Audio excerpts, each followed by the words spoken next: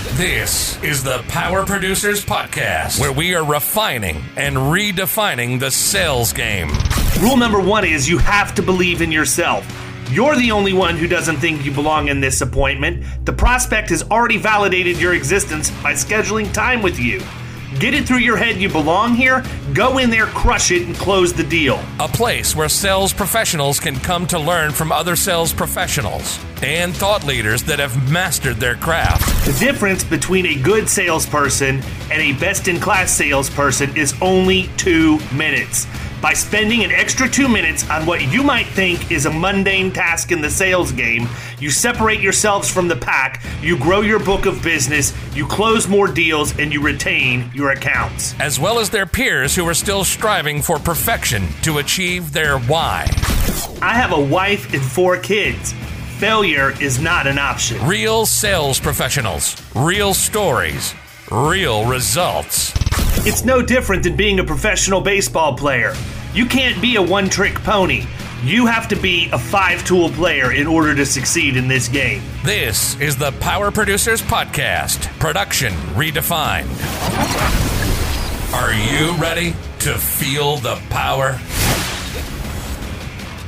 Listen, there's a reason why you're the first person on my podcast, okay? And for everybody that's out there listening, this is Mr. Bernie Borges. I call him the godfather of social media marketing. Whether or not that's accurate internationally, it certainly is in my world.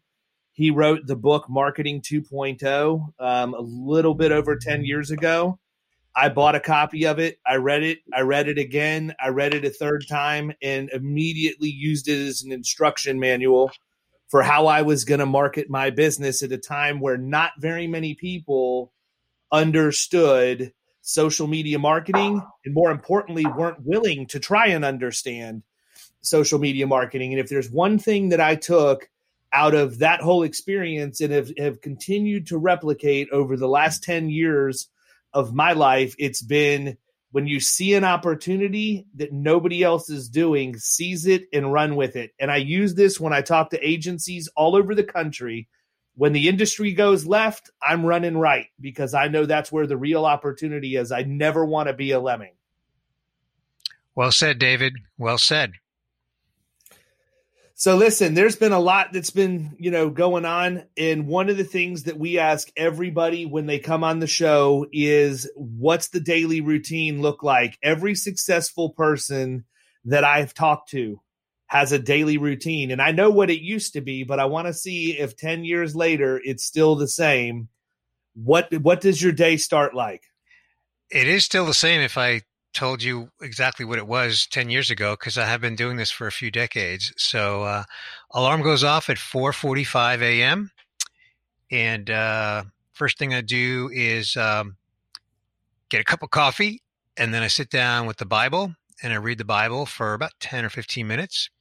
And then I take another 10 or 15 minutes of just quiet prayer and meditation, lifting up people that are close to me. And then, of course, at this moment in time, as we're recording this, we're all dealing with the coronavirus, so doing a lot of praying about that.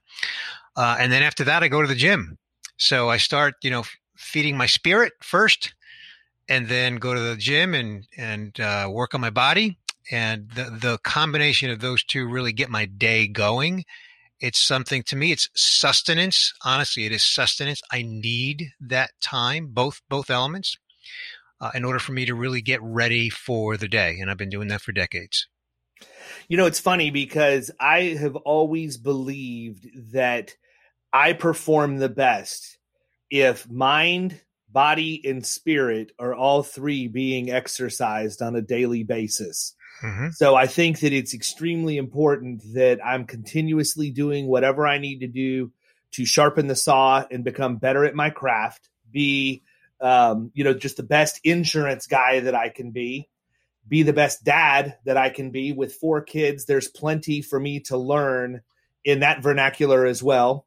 And then from the spiritual aspect of it, we talked about it with Brian Lovell when we were recording with him, but every day starts with leadership promises for every day from John Maxwell.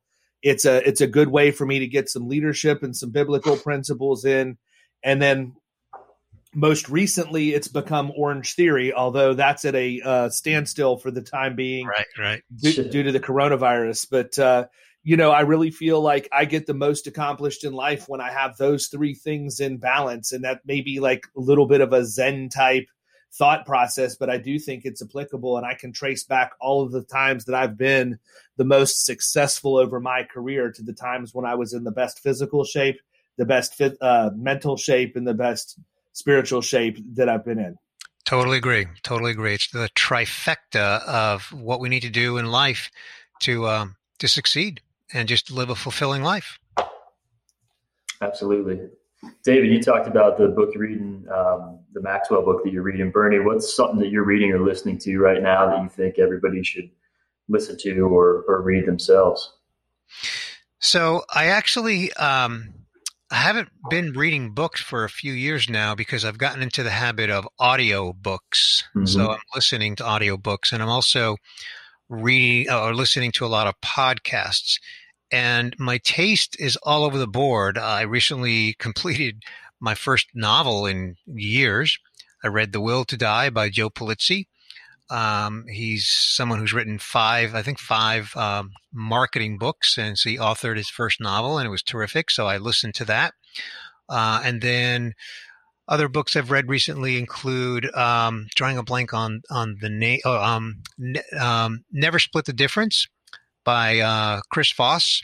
He's a famous former FBI negotiator who is now out there on the circuit, and he's an author, and he's everywhere. He's on TV. Sounds interesting. What's that? I said that sounds really interesting. Yeah. Again, someone who literally negotiated with terrorists, right, and then has basically taken those principles and brought them to the world. And as he says, whether you're negotiating with your kids to get them to go to bed, or you're negotiating your salary, or you're negotiating a contract, the principles apply. It's interesting, man, because my dad had a few sayings growing up besides "shut up and go to your room" that stick with me. And one of them was, you never, in a negotiation, you never name your price first, because if you do, you're always negotiating against yourself in that process.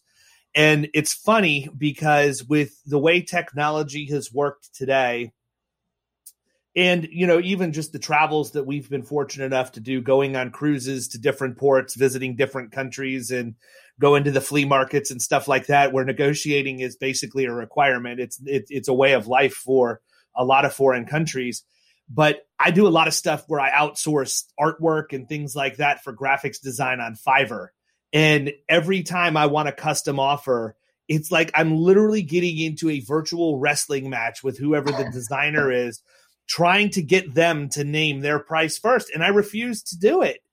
And so it blows my mind, because unequivocally, every single time that I have held out and made them name their price first, it's half of what I was going to offer them.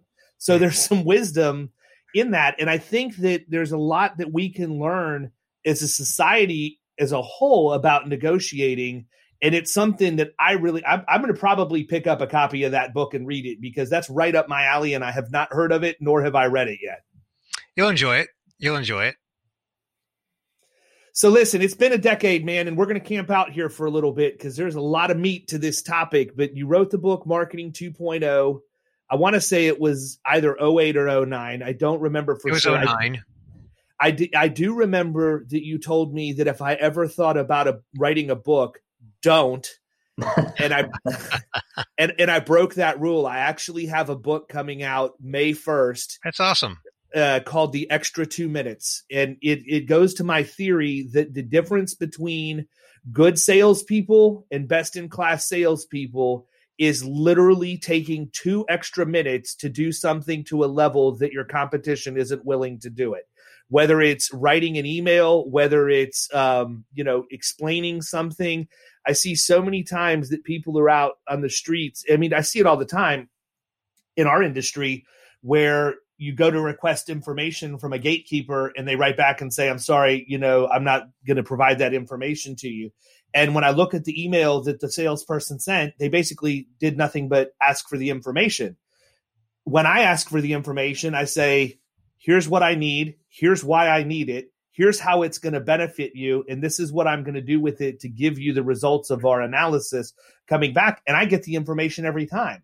The difference is it took me 2 more minutes to write that email, but I literally get it every single time. So I'm interested, obviously I've said time and time again, and people have heard all kinds of stories. I mean, it was probably 10 years ago that you had me on your podcast, and it was right after we had gotten a big workers' comp account due to a blog post that was written on the workers' compensation experience modifier. And it still shows up every year in my Facebook memories. And I go back and I try and listen to it every year if I can remember in my Facebook memories. But what's interesting to me, and I'm listening to what your answer to this is. I really don't think that the principles of Marketing 2.0 have changed. I would argue that the platforms have changed. So, David, you nailed it. And that's actually something that was very intentional when I wrote the book. So, I'm looking through my table of contents right now on Marketing 2.0, which published in 2009. And the subtitle of the book is Bridging the Gap Between Seller and Buyer Through Social Media Marketing. And you'll notice that I point out, I use the word seller, right? Because the seller is the company or an individual who's trying to reach the buyer, right? So I'm using the word seller and buyer in the subtitle. And as I look at the table of contents, and I say things like, so first of all, what is the web? What is social media?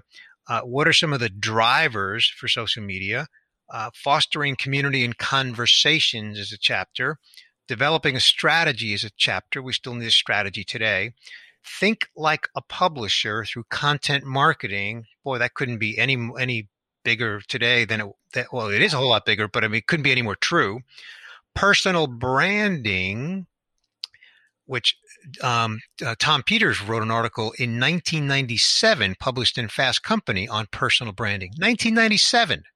That was before, the internet existed, but it certainly was anything but mainstream. It was infancy. Let's see, measuring results in social media marketing, the benefits of social media marketing. So to your point, yes, the principles absolutely still apply. The principles are still grounded in the first word of the phrase social media, which is social, being social. And too many people overlook that. Too many people think of social media as they did even in 2009 when the book published, but even today, too many think of it as a broadcasting platform. And so really what still is in place today is the need to treat social media as a communication and interaction channel. And it's a series of channels because you have different platforms. You mentioned your Facebook feed. I haven't looked at Facebook in 2 years, but I'm active on other platforms, even though I walked away from Facebook. So it's all about what are the channels you're going to engage in? How are you going to engage? How are you going to connect with people and make friends, if you will, if you want to use the term friends? How are you going to build relationships? But going into it with a strategy. What's your goal? What do you want to accomplish? So all the things that were in the book, platforms aside, and I knew that the platforms were going to evolve in 2009. Of course, I had no way of predicting what was coming, but I knew they were going to evolve. So I tried to focus on the strategy around the practices and only make a little bit of mention of some of the platforms that existed then, like Twitter, like Facebook, like YouTube, which has evolved even more into being social. So absolutely, back to your main point, the principles, the practices are just as applicable today as they were when the book published in 2009. So if you really want to have your mind blown, and it's interesting because I typically read stuff as it comes out or as it's trendy, but for whatever reason, I did not read Permission-Based Marketing by Seth Godin until about 2 or 3 years ago. And I don't know if you've read his book or not, but this guy back in the late 90s essentially laid out a roadmap for exactly what Amazon was going to be today.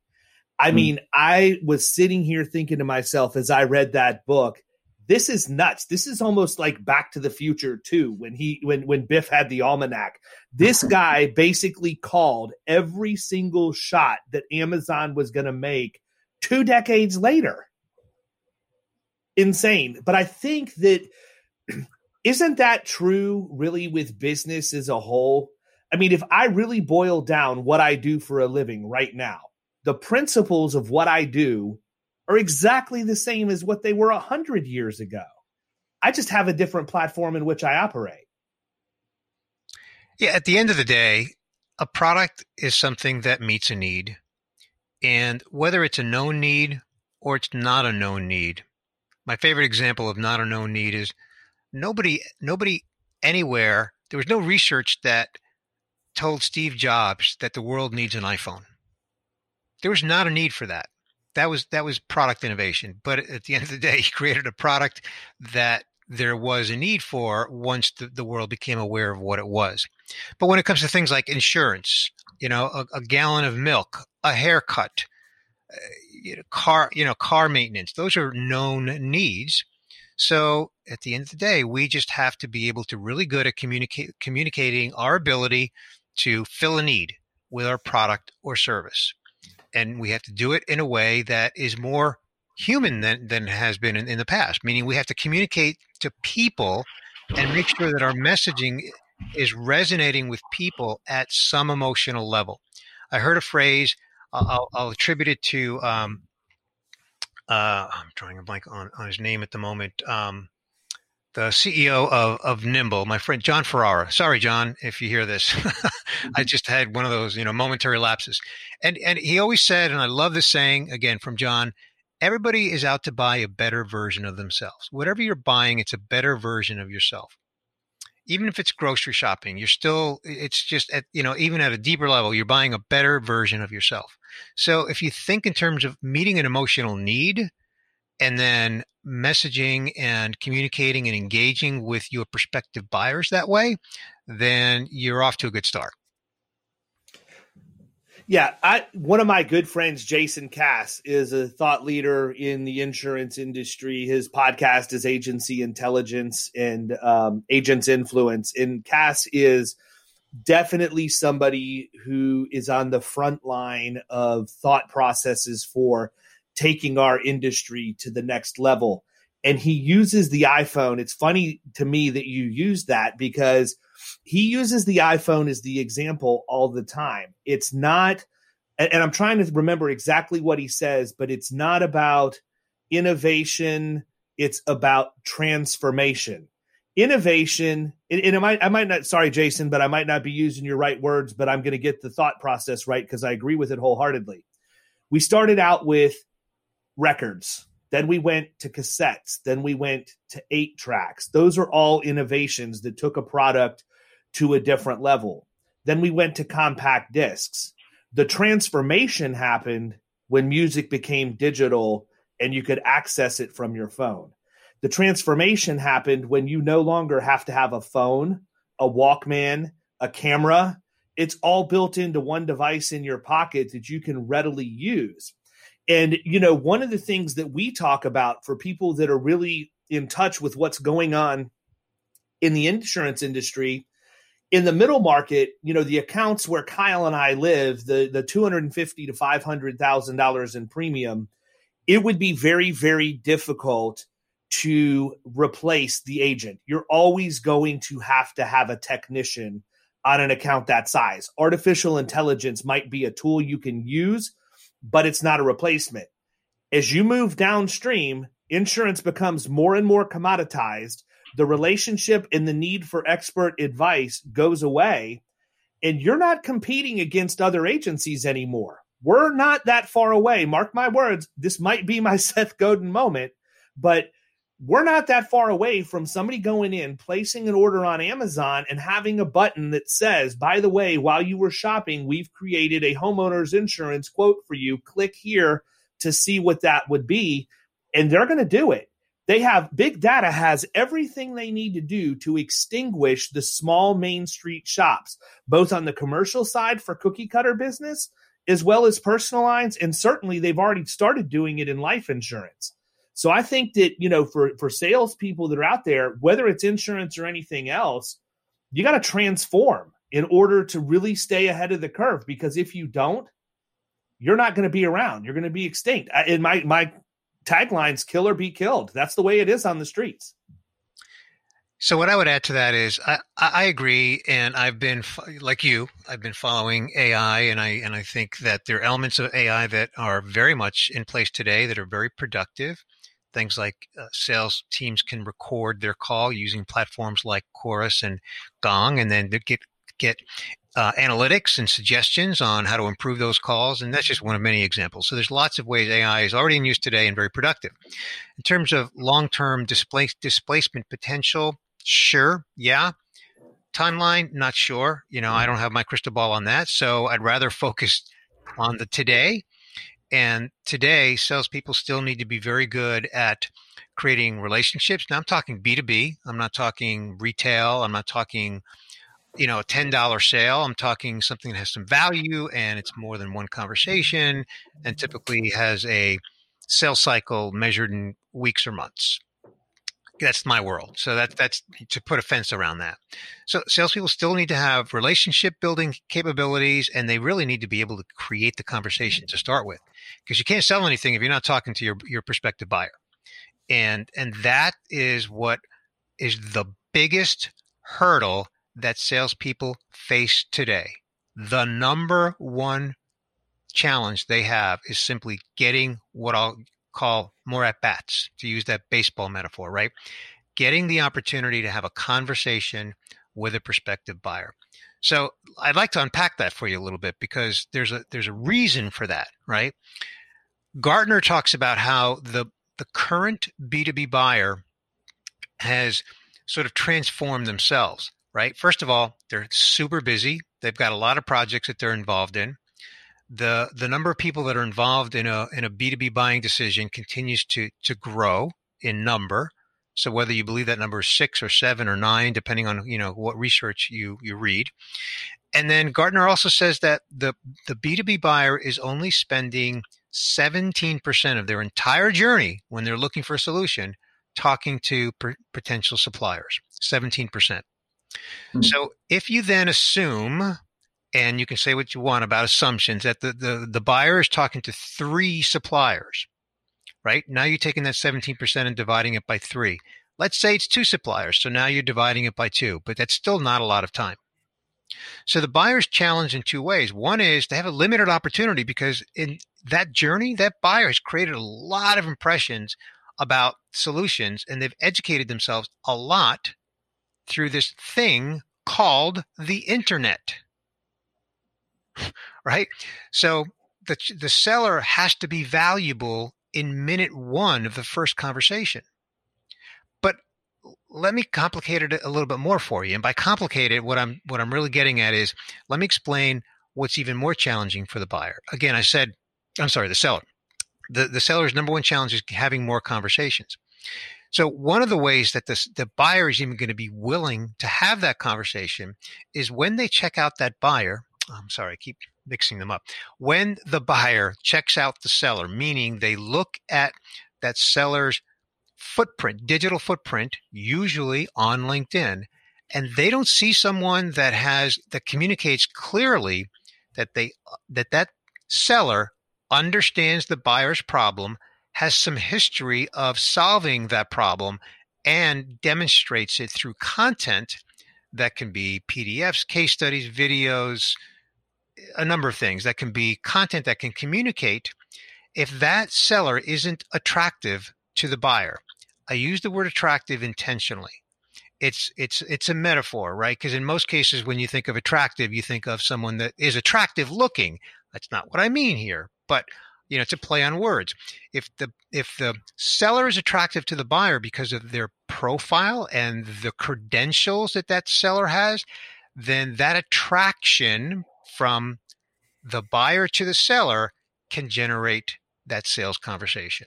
So just to get to that conversation is a big challenge. And what too many sellers don't realize is exactly what I've just explained, is that they need to be attractive to the buyer. And to be attractive digitally, they need to have the credibility that is explained through customer messaging through their digital footprint. And in B2B, it doesn't end, but it starts with LinkedIn. I'll stop there and give you a chance to chime in and feel free to push back and disagree or high five me or whatever you want to do. No, I mean, I agree. And I mean, you immediately went to LinkedIn at the end, and that was kind of good segue because it was the next thing I really wanted to talk to you about. You know, obviously I've followed you for a long time now. I've watched, you know, we're sort of broad with Marketing 2.0, and you've, what looks to me, it looks like you've funneled yourself and sort of gone all in on LinkedIn. If I look at the stuff that you put out, like I can't get into LinkedIn without Vengresso, you know, all over my news feed. And good content, man. I mean, I've learned some good tricks just from reading some of the stuff that you've posted. I learned about the voicemail on LinkedIn that you can use. And I've used it a lot because I realized that when people would message me or when I would message them, because I've gotten so robotic in my approach to answering certain things, I would go back and leave a voicemail and say, hey, look, I realized that answer probably sounded like it was an auto response from a machine. My apologies. Just want to let you know I am a real person and look forward to talking to you. Let me know a time that's good. Listen, man, it works. People buy into that.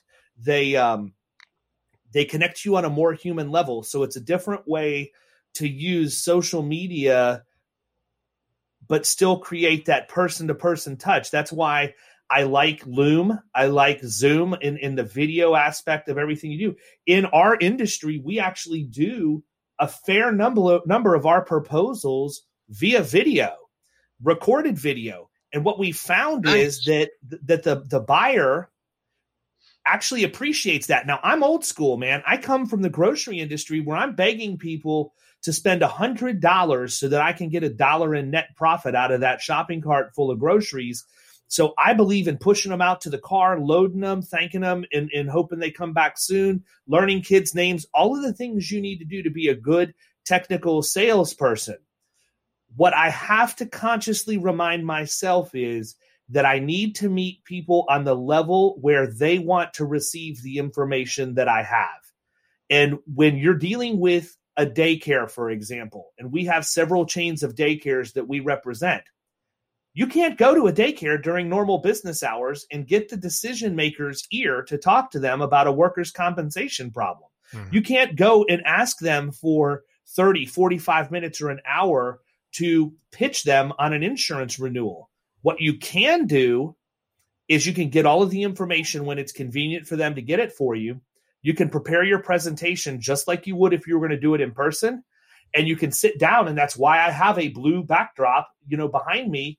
You can sit down and do a screen share of the information with a video of you walking them through the proposal, just like you would do if you were sitting across from them. But the difference is they can watch that at 2:00 in the morning if that's when they want to learn about their insurance renewal. Yeah. And I that's something that I consciously have to wire myself to think about is you've got to meet people where they want to be met. Otherwise, you're basically chasing them around and stalking them.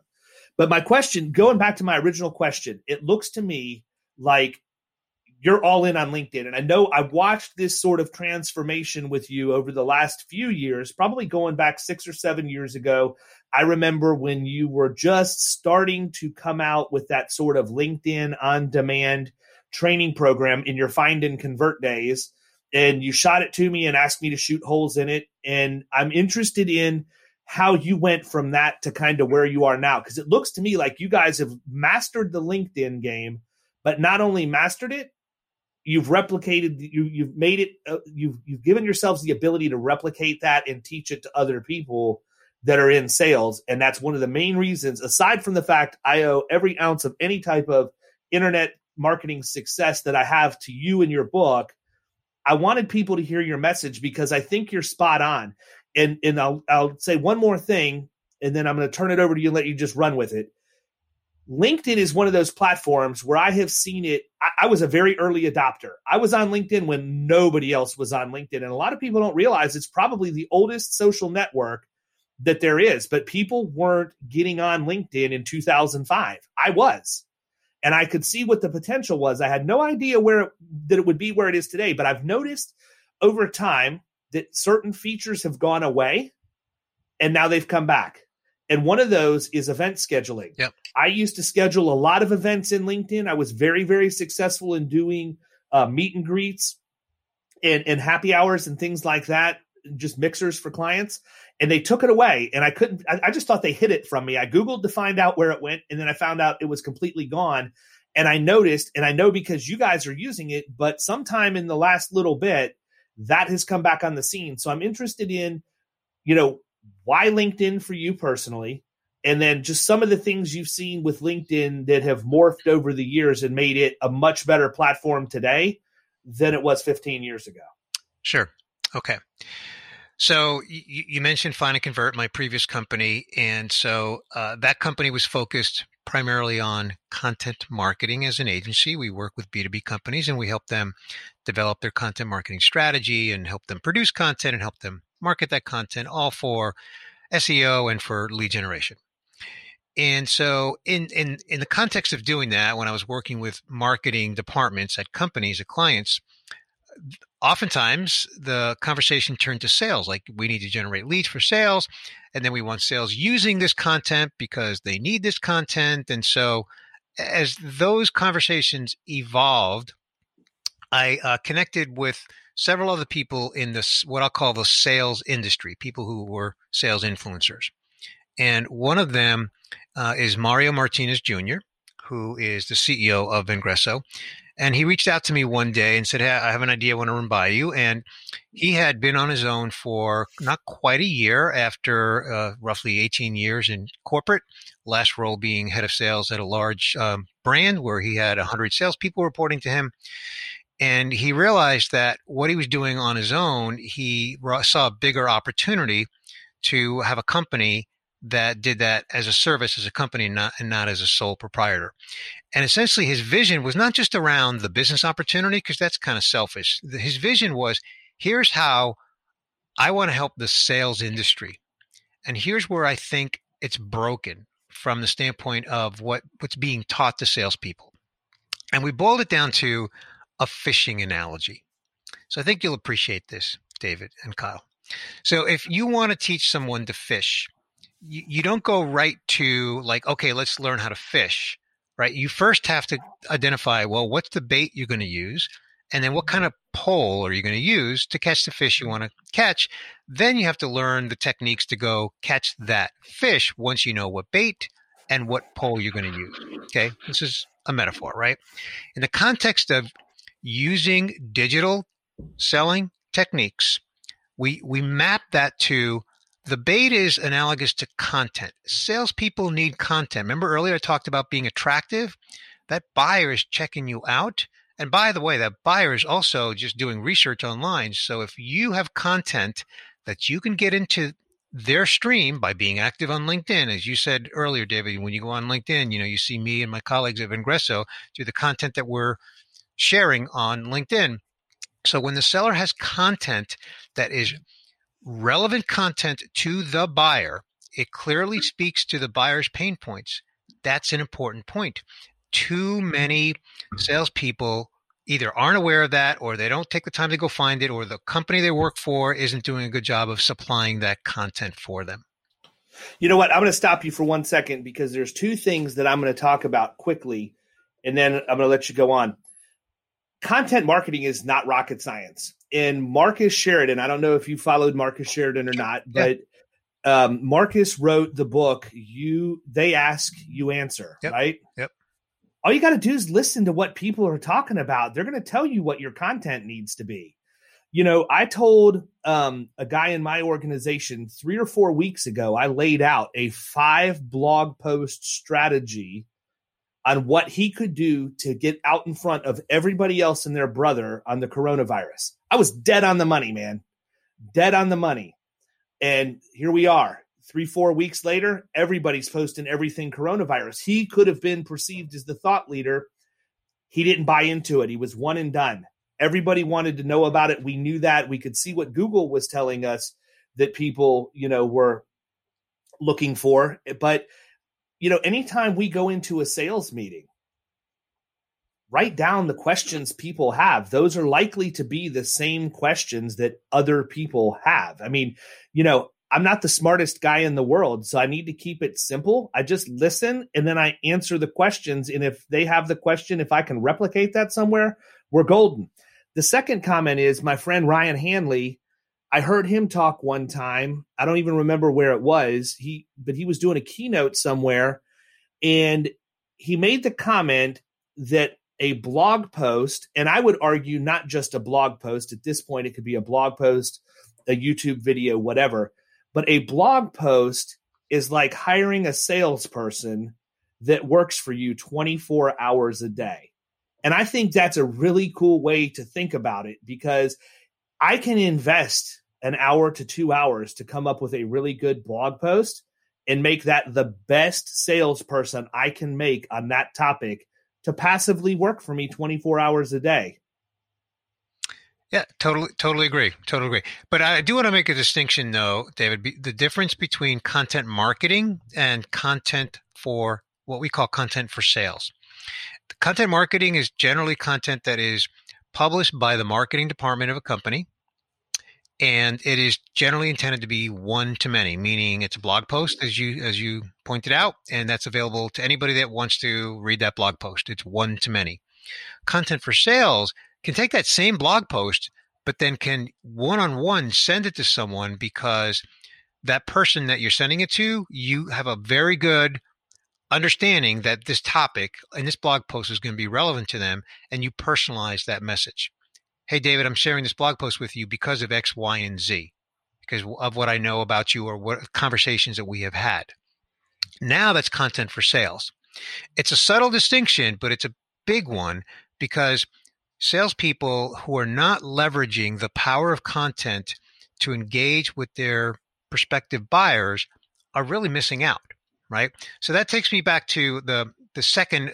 I mentioned there's three pillars, right? There's content, right, which is like the bait in the analogy, and then the pole analogy is that's your profile, the LinkedIn profile, and that LinkedIn profile needs to be written through the lens of the customer.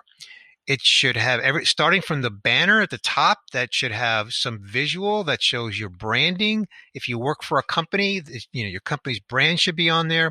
If you're self-employed, then you should still have some messaging on there, some kind of brand that speaks to your brand.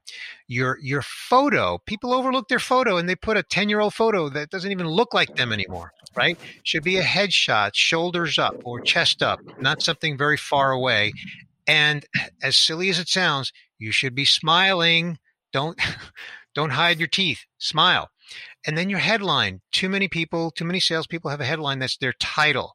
Your buyer doesn't care about your title. Your buyer cares about how you can solve their problems. You have to define what problem you solve, who you solve it for, and maybe what industry. And if you can squeeze in the name of your company in there, fine, that's great. Or maybe you can squeeze in a short version of your title, but put it at the end. Then the about section. Your about section is where you tell your story. Too many salespeople either don't have an about section, or they have literally a copy and paste boilerplate that they just grab from their company's website and literally pasted it in there, and it says nothing about them.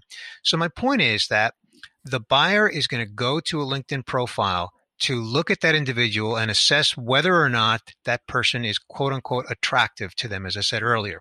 Let me give you a data point to support that.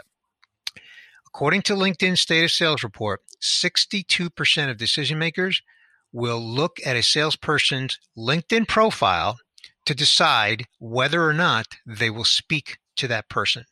62% of decision makers do that. It's a huge number. It is a big number. And by the way, that's a 2-year-old number, 2018.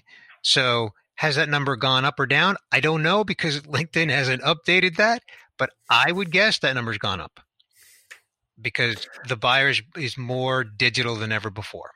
Okay. I can tell you that's a fact based on the number of people who look at my profile that are a direct correlation to people that I'm talking to or trying to talk to. Exactly. So I've talked about content and your profile, and then there's what I'll call training, and that's really skills development. And as you know, David, at Vingresso, we have a whole program. We have just recently won for the second year in a row the Gold Stevie Award for our program for the best sales training product of the year. So we're very excited about that. But the training is something that really teaches salespeople techniques that are way beyond just connecting. We teach people how to first find the people you need to find, right? So there's strategies and techniques to find them. Then we teach them how to engage with them before connecting. Did I mention that it's before connecting? Because most people go right to connecting. Now, I'm 100% with you. And it's not even that they just go there. They go there and it's the canned LinkedIn. Yep. I'd like to connect with you on LinkedIn, or I'd like to add you to my network or whatever. Never. Look, I'm a sales guy. I have compassion for other sales guys. There are two things on LinkedIn that are going to get you booted real quick. A generic connection request that shows me no value in why I should connect to you, because I do have to think of this as a business owner as well, because I get pitched by a lot of people for things. And the second one is, if you send me an automated bot message within the first 24 hours even that you and I have connected, you're out. And I'm going to let you know exactly why you're out, because I want you to not do that to other people, or you're not going to do well in your industry. Yeah. I actually have scripted a response to people that I do accept that connected with me without a personalized message, because I'll look at them, and if I see that they're relevant to me in some way, I'll accept the invitation. And then I have a little script. I don't know word for word, but essentially what it says is, hey, thanks for connecting. I'm going to count on you to engage with my content, pitch free, right? I say pitch free, right? And again, I'm paraphrasing it, but that seems to have cut it down quite a bit on the responses from that.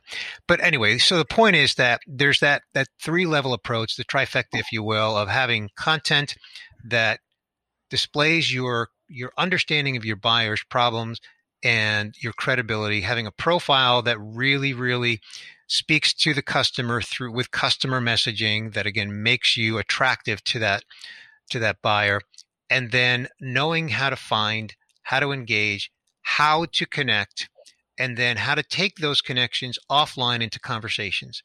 And those are techniques that are only learned, and they're not learned in a 1-hour webinar. They're not learned in a 1-day workshop. We actually teach them across the span of a 9-module on-demand course that is available to anyone in the world. And then for corporations that have big sales teams, we actually do it in a 15-week program, because we're doing more. We're doing live as well. We're doing some coaching. It's all virtual, but we're doing live instruction in addition to the on-demand. But it's backed up by neuroscience. The neuroscience says that we as humans, I'm not even talking salespeople now, we as humans retain more when we're consuming things in what's called chunking. Chunking is small chunks of information that's spaced out over time. That is why when we went to college, a semester was how long? Tell me, how long was a semester? Like 4 months. Yeah. It wasn't a week or 2 days. Like, some salespeople, some companies take their salespeople and put them through a 2-day class of some sort, right? And there's research out there, I think this research is from Gartner, that 87% of what salespeople are taught in an in-person training event, 87% is lost within 30 days. 87% is lost within 30 days. And that's just because we don't learn that way. So there's neuroscience that backs it up. And so that's the program that we deliver, is it's this chunked, spaced out content that teaches these techniques on how salespeople can find, engage, connect, and then convert those connections into conversations. Awesome. That's good stuff. I mean, you gave us the 3 pillars there. If somebody's just getting started, with social marketing, what would be your one piece of advice for them? Well, first, I would actually not really think of it as social marketing. I would think of it as modern selling.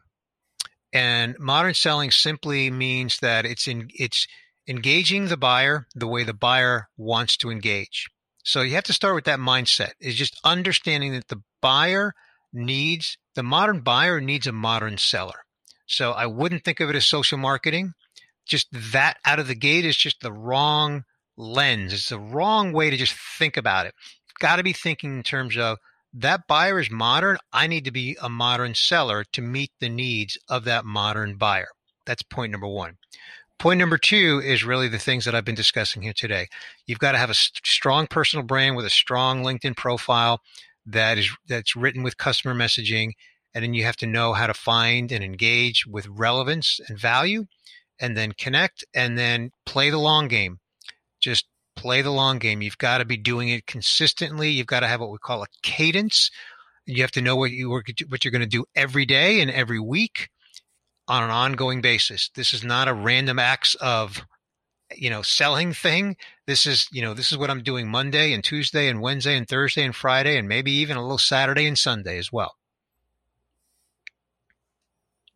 Absolutely. What's the one thing that somebody can do to improve their LinkedIn profile, their position? I mean, if you've talked about the banner and what you want to include, like in your bio, and not just copy and pasting, but if there's one thing that you would attribute to improving it the most, what would you say? So, Kyle, if you don't mind, I'm going to answer your question with two answers. One is, first, we published a ton of blog content or content on our blog on that at vengresso.com. So the long answer is, go to vengresso.com, go to the blog, and go there with a cup of coffee or whatever, and be prepared to really get an education, because we've got a ton of free content there. But to specifically here and now, what can someone do? Look at your LinkedIn profile, and even have someone else look at your LinkedIn profile and answer the following question. Is it written as a resume, or is it written as a valuable resource to the buyer? If the answer is it's a resume, it reads like a resume, then you're not helping yourself and you're not helping your buyer. And what you're doing is you're hindering yourself. Remember what I said earlier, that data point from LinkedIn, 62% of decision makers are looking for an informative LinkedIn profile to decide whether or not they're going to talk to that salesperson. So is your LinkedIn profile a resume, or is it a resource to the buyer? So if it's not a resource to the buyer, then you really have to essentially make it over. And certainly, if you don't mind my saying, putting in a plug, I mean, we do that. Vengresso.com, just go there and you can learn about that. But whether you do it yourself or you work with someone like us to do that, you've got to make sure that your LinkedIn profile is a resource to your buyer in order for you to increase your ability to start more conversations with your buyer. I would add to that, it also needs to be complete. I mean, if there's anything that LinkedIn has been consistent about from day one, they give you a measurement of how good your LinkedIn profile is as far as being complete. That doesn't mean that the content's correct, but it gives you a benchmark to see what you need to go back and work better on to get it to where it's complete. I agree wholeheartedly, and I have to believe that there have been plenty of people listening to this podcast that have their LinkedIn profile open up right now, and they're looking at it wondering, oh, man, I can't because I'm on the podcast, but I can assure you that there about 30 seconds after this thing wraps up, I'm going to go back and see, because it has been a little while since I've updated. I mean, my profile is good in terms of being complete, but I don't know that I would rate it good on content. And I think that if we're not able to admit those things and look through the lens of the people who we're really trying to reach and make adjustments, then what's the point at all? Vengresso is doing some awesome things. I want you to tell people, obviously you've got free blog content. Obviously you have some services, but you've got a large mix of people that are going to be listening to this. It's going to be heavy in the insurance industry to start, but if I'm a one-man shop, or if I really want help here, or if I'm a larger organization and I'm looking to have Vengresso engage with my team, how are you going to help me, and what's the best way for me to get in touch with you to make that happen? Because I don't want you coming on here and just giving us all of this information with no takeaway for you as well. You've been a huge impact on my career. Obviously, I've said it time and time again, and I probably won't quit saying it. One day, Bernie, when you leave the world, I'll probably be eulogizing you and thanking you for everything you've ever done for me. But at the end of the day, I think I know your skill set. I know your thought process, and most importantly, I know your heart. And your heart has always been in the same place. You've always wanted to be the person that shows people how to fish. You're not the fisherman. You're going to teach them how to do it. So tell these people, man, how to get into the Bernie Borges Bass Pro Shops fishing school. I want to hear how they can engage on whatever level they're in. Well, thank you, David. I appreciate all your kind words. First of all, it's not me. It's not Bernie Borges. We are a company that has a lot of really valuable services for the sales industry, regardless of whether you're an individual or you're a company. So first, company name is Vengreso, Vengreso, one S, Vengreso.com. So we do serve the individual through on-demand training. There's an on-demand course that's available, Selling with LinkedIn. We actually, depending on exactly when this publishes and depending on some circumstances surrounding the coronavirus, the following offer may or may not be available. We just reduced our price for our program from $497 to $97, and we're doing it to serve the sales industry because everybody is at home now, and a lot of people are struggling with everything we discussed here today. So we're doing that really not to monetize it, but to help. Think about all the revenue we're giving up, right? We're doing it to help the sales industry for the individual. And incidentally, we have a lot of people in the insurance industry that have worked with us, both at the individual and at the company level. So I'll mention the company programs. We have a Selling with LinkedIn for Teams program and Selling with Sales Navigator program. It typically starts at 15 people and up. We've done upwards of hundreds of people, and those people go through a 15-week program, again, chunked out in small doses, not 15 weeks of lots of time. That program has won the Gold Stevie for the last 2 years, 2019 and 2020. So again, that's a corporate program. That's, you go read about it at Vengreso.com and then fill out the form to get in contact with someone, and we'll have a conversation with you, explain it, learn about what your needs are and so forth. And again, we've worked with companies like Woodruff Sawyer and Epic Insurance and Fred C. Church and many, many other well-known insurance companies that have put their people through our program. So those are the two. The individual, that's available there, and you can go to Vengreso.com to learn about both of them and just go under solutions and you'll find them. So here's the thing. We've gotten this far, and I'm absolutely blown away at my own lack of attention to detail. What does Vengreso mean? I'm always interested in the message behind a brand, and I really need you to clear that up for me before we sign off of this, because otherwise it's just going to drive me nuts. And don't tell me to go to Vengreso.com to find out. I want to hear it from the horse's mouth. Sure. That's a great question, David. It's a mashup of two words in Spanish, venda, and I'm drawing a blank on the other one, but the two of them refer to ingreso. I'm sorry? Ingreso, isn't it ingreso? No, it's close though, and I'm drawing a blank on it. I shouldn't, but I'm only going to be honest about it. But it is a mashup of two words that we just mashed up together, brought them together, and of course the .com is available, so that contributed a lot to the name selection as well. So what does it mean? It means selling more efficiently. Oh, nice. So you took a page out of my playbook. That's exactly what I did at the last firm I was with. We had two different words. We couldn't find one word that was Greek or Latin that sounded the way we wanted to. So we took a mashup and we made a fictitious word out of two that said basically what we wanted to, and then the whole elevator pitch revolved around that. So that's a cool story. Nice. Bernie, I appreciate you being on. Is there anything else you want to add before we let you go today that you think the world needs to hear about Bernie Borges? And I know that your daughter has been wildly successful. If you want to brag on her for a minute, I know I've seen her career progress. You were so pumped up when she got her first job in broadcasting, and I'm interested in maybe just giving me a little feedback on that quick, because I haven't haven't caught up with you in a while. As a dad, you can appreciate this. You have 4 kids. I have 2. Sure, I can brag about my daughter because she's public facing. She's a sports journalist.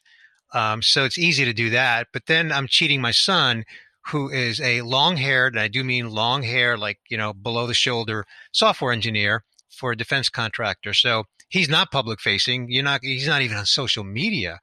But, when you've got 2 kids that are just out there gainfully employed, and just good people, there's nothing more that a parent really can ask for. So I consider myself and my wife and I very blessed in that regard.